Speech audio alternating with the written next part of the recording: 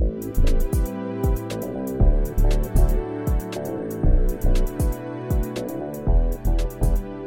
Odd Father Podcast with Chris Matthews and Pete Court.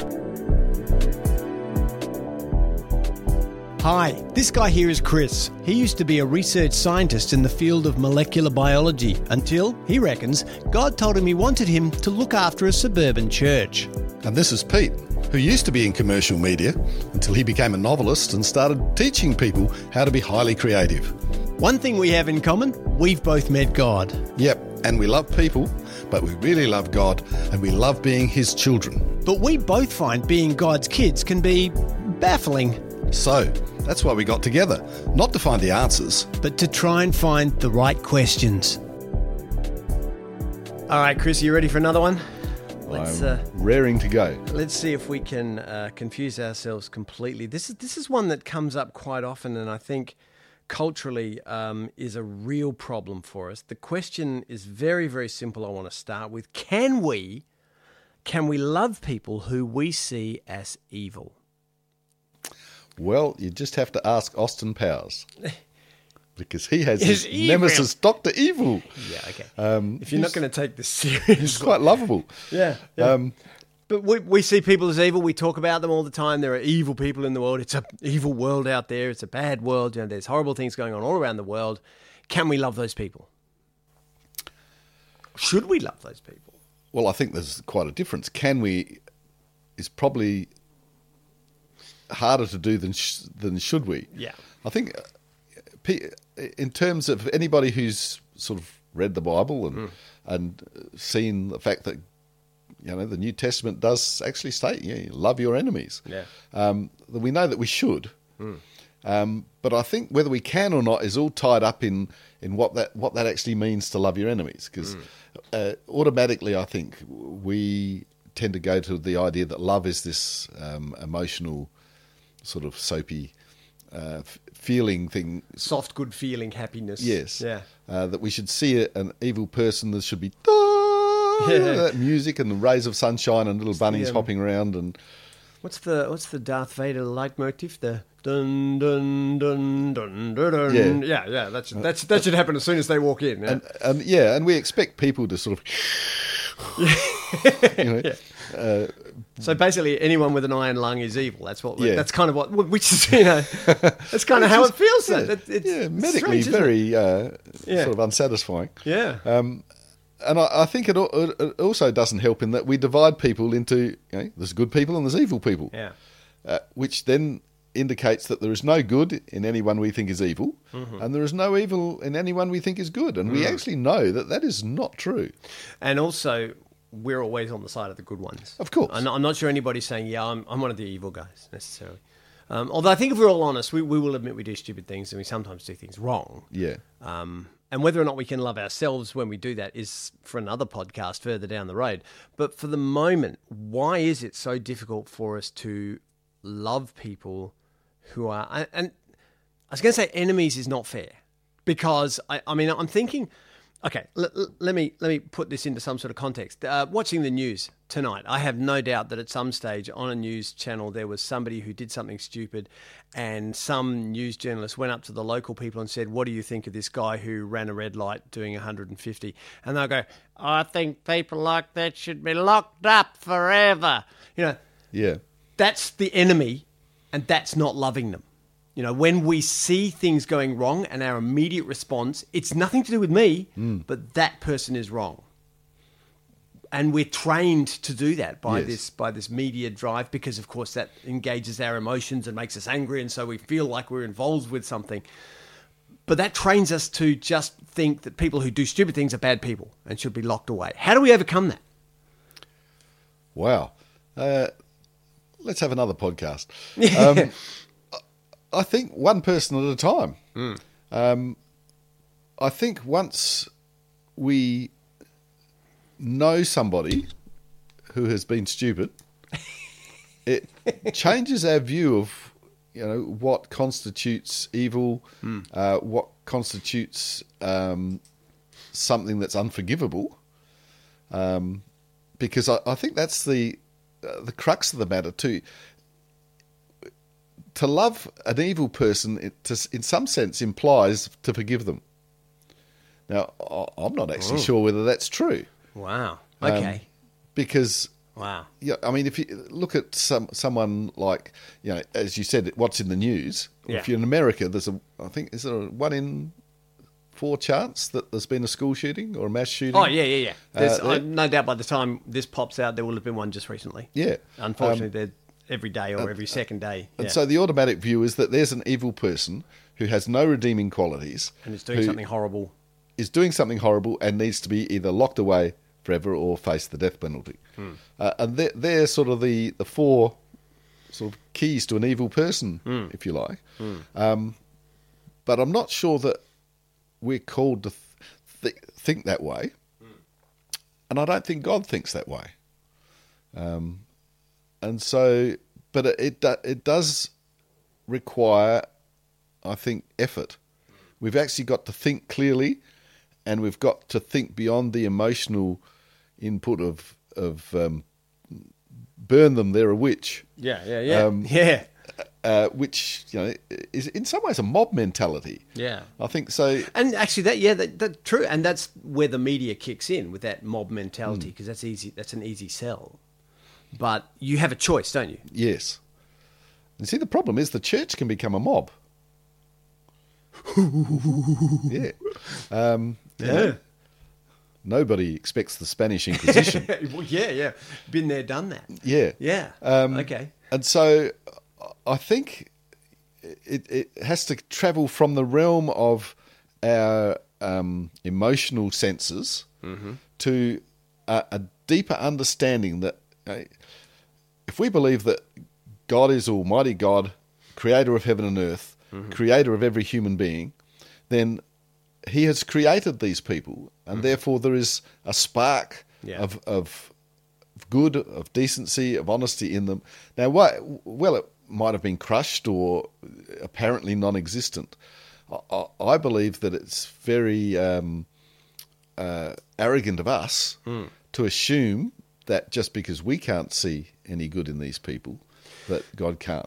I would actually go one step further and pose the question in a different way, and I think this is even harder. That everybody's been created by God, right? And one of these people walks into a primary school and guns down 12 kids, right? That person was created by God because he loves them. Even after they've walked into a primary school and gunned down 12 kids, God still loves that person. Can I? Yes, I think if we understand what that love means. Yeah. Because I don't think it means to think, well... to let them off the hook. Yes. Or this is what you were saying before about, can I forgive them? Yeah.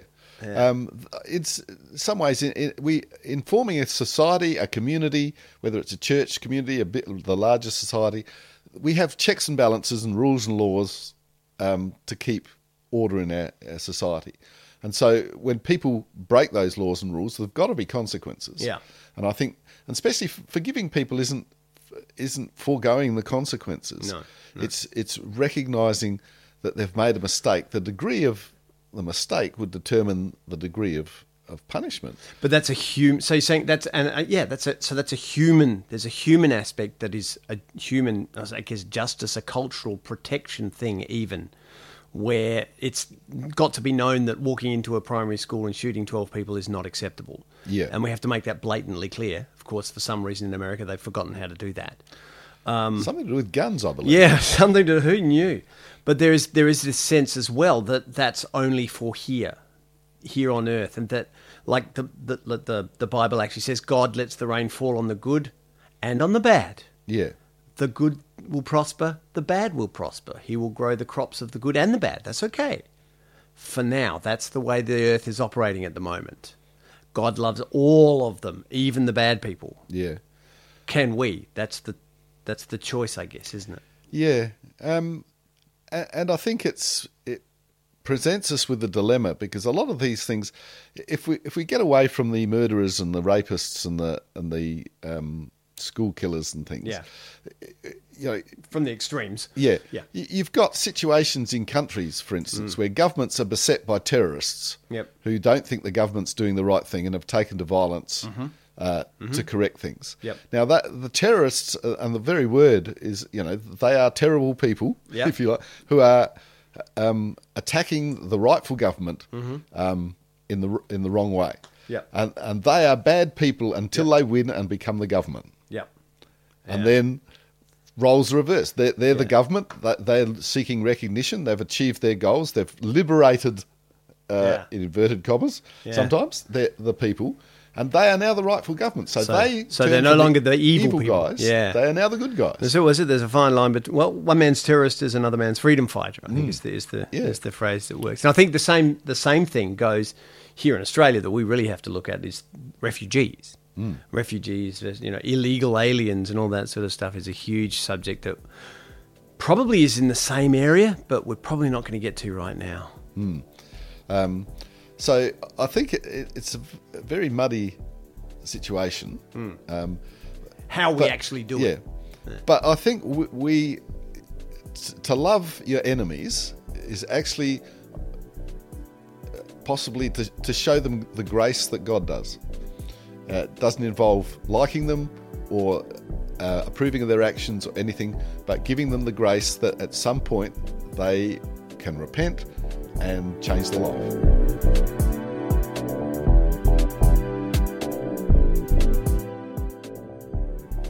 All right, we haven't had enough curly questions so far during this particular chat, so I want to wrap up with one. This is coming sort of full circle, I guess. You know, how do we love without conditions? How do I know if I am loving unconditionally? So how can I love my enemy unconditionally? I think you touched on just before, saying that, you know, we've got to understand, we've got to love people, we've got to let them, you know, we've got to allow them to be able to come to a point of repentance. But they won't. A lot of them won't. Some of them will die like that. I mean, how can we love them unconditionally? Well, I think it's a daily thing. It's one of those things where I don't think you can make a decision, well, this person's done the wrong thing, but because I'm a Christian and I know God and I'm prepared to extend the same grace that God does, that I love that person unconditionally, and then just forget about it. Because I think that's a cop-out to one degree. And the other, it's insincere. I think you have to be able to look at that person and say, look, I'm going to, and each time dismantle the constructs that we put into our minds to say, okay, it would be very easy to hate that person because of what they've done, because of the effects that they've had, the repercussions and all of that. But I'm going to choose again today to say, God is going to show them grace. I'm going to show them that grace. And through that decision, change how I think. I think that's. I'm thinking as you say that. I know a couple of mates of mine who've just gone through divorces, and this is where that becomes, you know, because when you wake up in the middle of the night and, you know, your marriage has been smashed and your family's broken apart, there's that, you know, and you want to do that. And I wonder, you said earlier that this is a choice thing. We have a choice, and I wonder whether that is a moment where we have to really fight to choose not to harbour hate, but to harbour love. Yes. Or at least to harbour grace, which is love in action, I guess. Yeah. Yes, I like that. That is. It's rather than just saying the word. It's actually taming our emotions to some degree.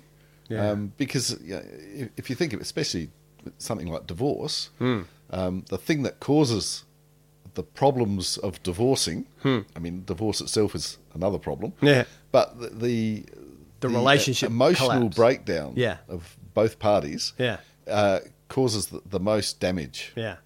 Either financial, spiritual, emotional, and the consequences of that are probably far more wide-reaching than the consequence of actually being disciplined to refuse to hate the other person. Harder to do, but in terms of long-term benefit, I think for both parties, it would change things incredibly. And it makes you a person who harbours love. Yeah. So just the process of that changes who I am inside, doesn't it? Develops good habits. Yeah. I wonder then what the question we can wrap it up with. I've written down here, can I harbour love for person X?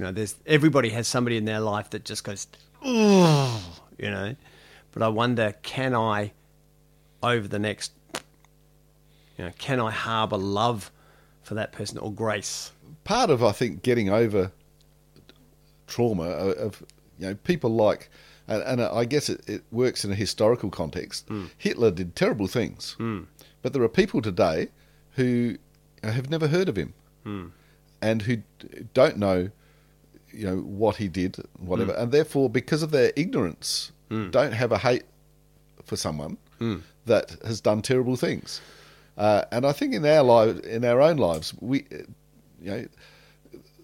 time is what do they say? Time is a great healer. Yeah. A terrible cosmetic surgeon.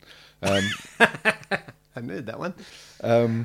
It's supposed to go a bit more elegantly than that. But we get the idea. We get the idea. Yeah. And so often the trauma associated with evil people diminishes over time. Yeah. And I think as that happens, it's much easier to come to that recognition that we should show them grace. Yeah. In the heat of the moment, it's very difficult. And I guess that's what I would love to. I'd like to think that I could do the opposite. And I've seen there have been cases just recently where I think there was a case, I can't remember specifics, but child was killed in a car accident, and the father in court said to the guy who was drunk driving, "I forgive you, and I forgive you. I don't hold any anger against you." That the person who took your child away, that would be incredibly hard to do. But I think, could I ever get to that place? That's a question that I think I don't ever want to have to find the answer for, but I'd like to think I could say yes. Yeah, because I think if we can get to that place, it would change us quite dramatically.